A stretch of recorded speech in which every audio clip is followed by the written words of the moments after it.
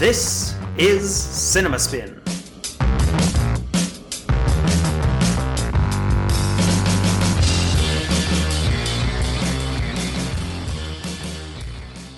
Hello, everybody. I am Matt. I'm Jason. And welcome to a brand new episode of Cinema Spin. This time it's a random episode of Cinema Spin. Random. Where we review a randomly selected film selected by the great randomizer, and we say random way too much at the beginning. Random. Zeitgeist. Hey!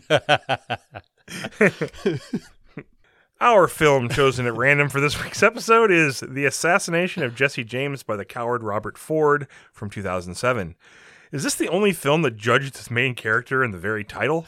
Probably not, but it's pretty unusual.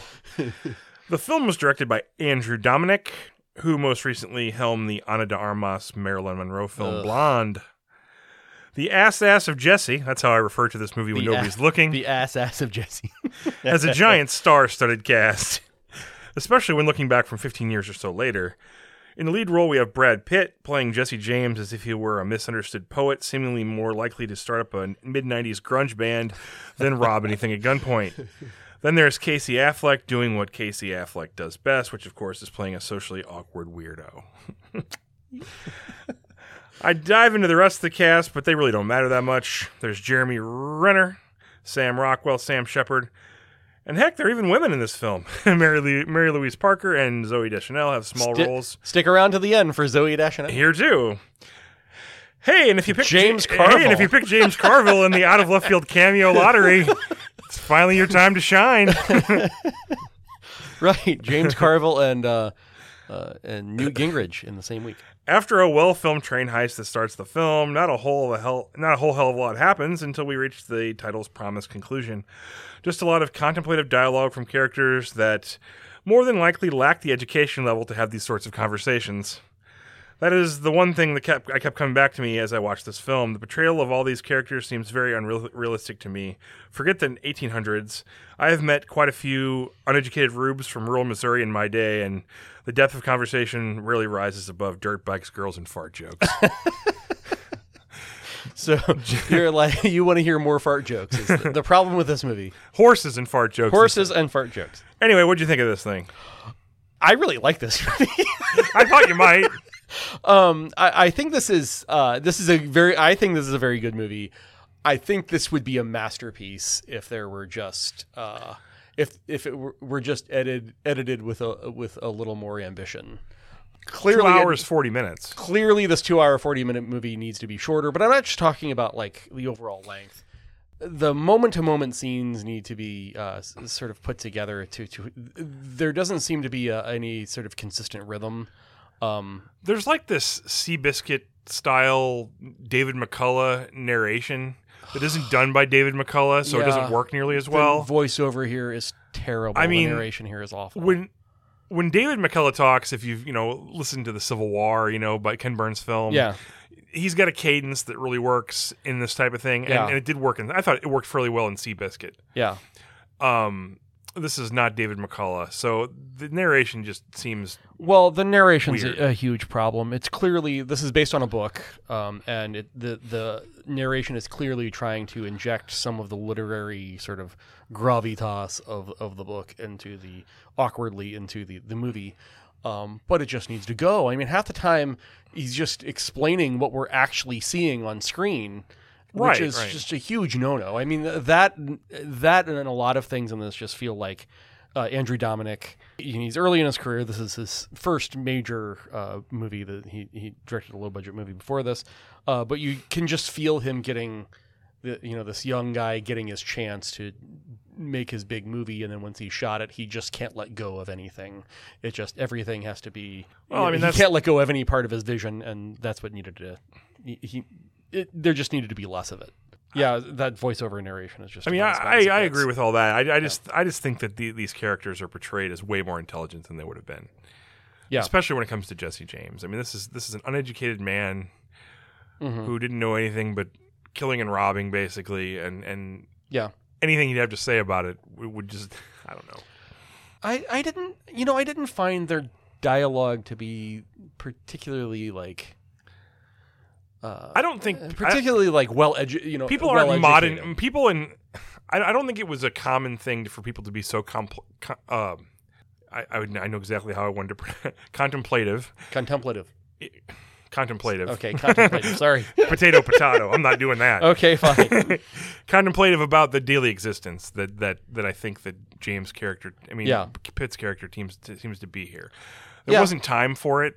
You had too much, there wasn't a lot of, I know certain people obviously did indeed contemplate their lot in life in this time, but a lot of times people had to do too much during the day to spend much time worrying about whether they were happy or not and stuff like that. But then again, if you're a bandit and an outlaw and your day consists of just going and robbing a train, maybe that allows for a more philosophical life.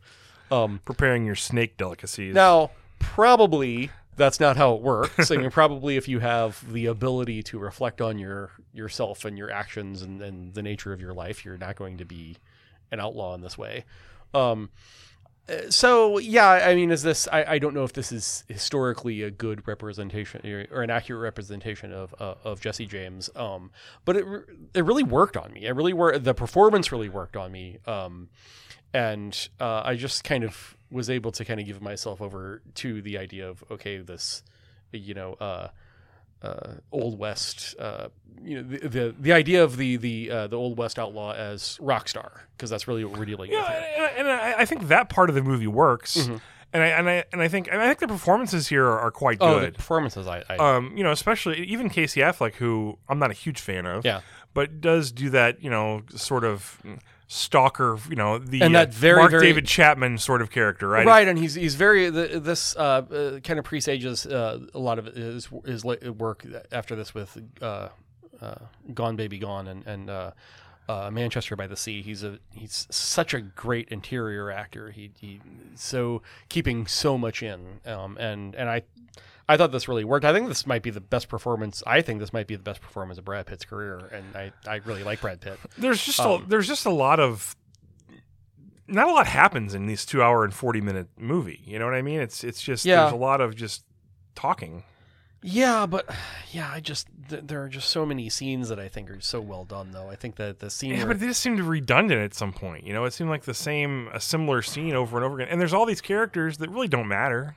There's too many characters. That's one of the things. That would be one of the things that if you were going to re-edit this movie in a better way, you would lose at least some of these. I know in the history there's a lot of these characters, right? And apparently there's more that from what I read, right? That they left out, right? Frank James, played by Sam Shepard here, is hardly in this movie. He's there and gone. Beginning, yeah. I really love the chemistry between Brad Pitt and Casey Affleck in this movie. I think really it's like sizzles, right? It's really tense. It's like, are these two guys gonna kill each other? Or are they gonna fuck? What there's like genuine line. Right? Or maybe kill each other as they fuck, right? So there's a genuine sexual tension here, and there's a lot of. This movie has a lot on its mind about fandom and about the ways in which we kind of outgrow our idols. And, there's a lot of the writing about this movie was about that it's motivated by Ford's, craving of celebrity.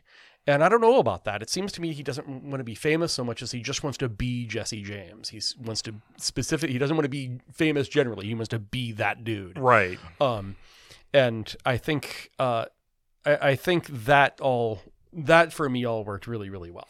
I'm not going to argue with you to much of an extent. I just think there was just too much of it, and it just wore on me after a while. Yeah, I think I don't think this is I wouldn't say this is a bad movie. I think it's a decent movie.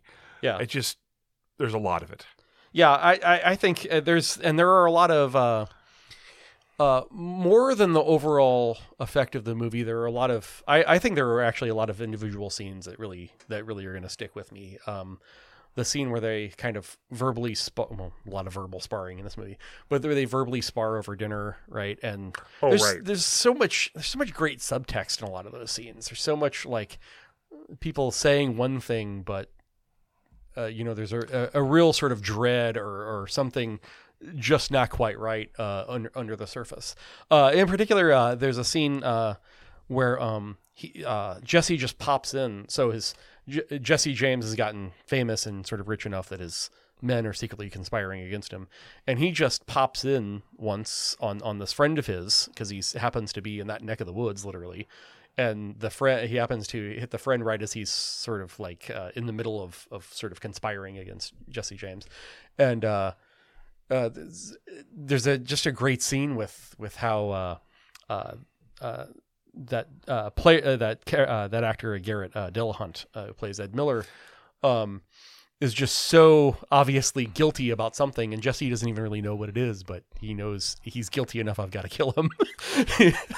And so the scene kind of slowly transforms into this the sort of this sort of emotional chess match of Ed trying to figure out if Jesse is really there to kill him, and at the same time Jesse is like, I'm not here to kill you, but should I be? Yeah, I mean, so yeah, stuff like that really, I don't know. Those scenes really appealed to me. Outhouse sex? No. Yes. No. Yes. Or yes. No, you're right. No. But what if it were the biggest outhouse in, west of the Pecos? Right. Or I guess we're east of the Pecos. Again. North of the Pecos. I don't know where we are. Again, we both live privileged lifestyles. Yes. To where the point of making love next to a giant pile of shit sounds off-putting. Okay. So I'll concede that I don't know what it's like to live in those times, but it sounds bad. It's like Bonnaroo all over again. Yeah. So I quite like this movie, despite the fact that the flaws that I think this comes down to. I'm not denying any of the flaws. I'm not challenging you on any of the flaws that you see here. I don't think you're challenging me on any of the virtues that I see. No, not really. It just comes down to where you sort of weight it, Yeah, I mean, I like the stuff that I liked more than I like the bad I stuff. found these performances, quite compelling, just cast wide for the most part. Yeah. But I just thought that some of its parts were too much for me to handle. I think it was just too much of it. I just got a little. I just wanted them to cut to the chase after a certain point. Yeah. If they would have just maybe all the narration. Yeah, the narration for the most part, period needs to go. Not necessary. It's I mean there are, sometimes it sort of stitches together periods of time. It's like, oh well, they continued to rob and and whatever. But you could do that with text. You could do that some other way, right? You can do it, just show the newspaper, like James Dean strikes again. I mean that's hacky. That's a cliche, but it's way better. So's the narration, way right? better than this awful voiceover narration. Yeah, I actually, looking back on it, it's odd to me that this movie didn't get even. I mean, it got a lot of critical attention at the time. It's interesting to me that it didn't get more sort of industry recognition. That it didn't get nominated more. Casey Affleck, I think Casey Affleck, one of them got nominated. It must have been Brad Pitt because he got nominated for Best Supporting Actor when he's basically the lead character. I think Casey Affleck's the lead character. I mean, he's the one on a journey. Right? I mean, obviously, Brad Pitt's name's on the poster is the first, but right. I think that the title of this movie really does it a disservice. It does. Well, it just announces that this movie is smarter than you. This movie has more time than you do. It is. It might be the most pretentious title in the history. It is a puffed up, pretentious title. Yes, I'm sure that's what the book or whatever is called or whatever. But you just got to come, Right. Apparently, Brad Pitt signing on to play Jesse James was one of the key elements of getting this movie made, and one of the stipulations was that they couldn't change the title. Right. So he really went to bat for Dominic here. Right. But that's one of the things that Andrew Dominic might have been talked out of. Yeah, it just sounds like a movie that it's going to be a lot. Right. Yes. Yes. It sure does.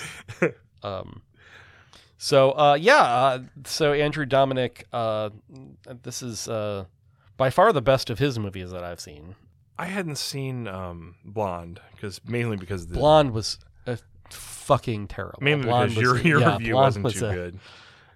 It was a travesty. So he Killing Them Softly, with Brad Pitt. That's also kind of a kind of an overblown genre movie. I thought there was something else in his another film of note in his, but I can't remember. Let's see here. I think that's it. No, that's it. You're right. He directed 2 episodes of Mindhunter, which I'm a big fan of. Okay. So. Yeah, Mindhunter's a good show. That's what I was thinking of, I think. Okay. Well, yeah, I think I would put this on the list of certainly this year. One of the best movies that we've seen in this, and one of the best movies I've seen in terms of this podcast for this year. And generally, well, it's far. I mean, as far as like on the list of movies the randomizer has discovered, it's definitely top third. Even though I didn't care for it that much. Don't anger the randomizer. I mean, I should be quiet, but the randomizer. Recently with Oppenheimer, I was saying, 20 years ago, a movie like this, would have been sent back in the editing bay, and they would have come out, said, find the story, and would have come out with a shorter movie. Maybe I was wrong, because Andrew Dominik was nobody back in 2007, and he managed to get away with a movie that's a very, very good movie inside of a very bloated, pretentious movie. Somebody must have realized that this was going to have limited commercial appeal in some way. Well, I mean, they read the title. I mean, very seriously, how do you're not going to promote them? There's names in here who weren't quite the names they are now back then. Like your Jeremy Renner. Yeah, Jeremy Renner. His career had launched, but it was... Well, no, this was before Hurt Locker, so he was... Yeah, but he was in, Affleck's film, right? The Town, and he was in the movies that... Yeah, but... people don't know who he's Jeremy certainly Renner not what he is right. now. And Sam Rockwell. Yeah, Sam Rockwell, same way, and certainly Zooey Deschanel, I would imagine. Oh, yeah. What a cast. All right, well, let's look to the future and find out what randomly comes next for us. Shall we do that? I can't wait.